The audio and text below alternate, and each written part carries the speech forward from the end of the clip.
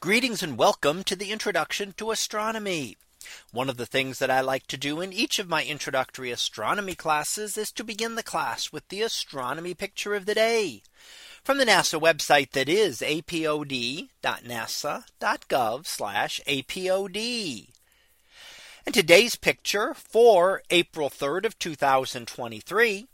Well, it is titled the Galactic Center Radio Arc. So what do we see here? Well, here we are looking using radio waves to look toward the center of our galaxy. And this has to be done in radio waves simply because there is so much dust in the plane of our galaxy between us and the center that no visible light makes it through. If it did and were able to, the center of our galaxy would be an extremely bright object in the night sky. However, because of that dust, we do not even see it at all. However, the longer wavelength radio waves are able to penetrate the dust and give us a view into the interior here, giving us what is known as the radio arc near the center of the galaxy. The center of the galaxy itself is that bright region down towards the bottom, and that is known as Sagittarius A star. And it is the material around the black hole at the center of the galaxy.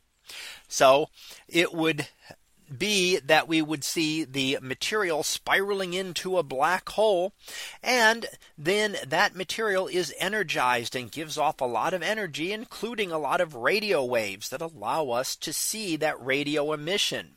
Remember that we can never see anything from a black hole directly. However, we can see the emission from around the edge of a black hole.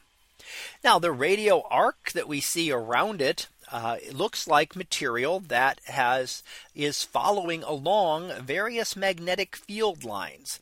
So when you get ionized material, it follows along magnetic field lines, and likely there could be a galactic magnetic field that is going through there, and a relatively stronger one at this area that confines the material to follow along it.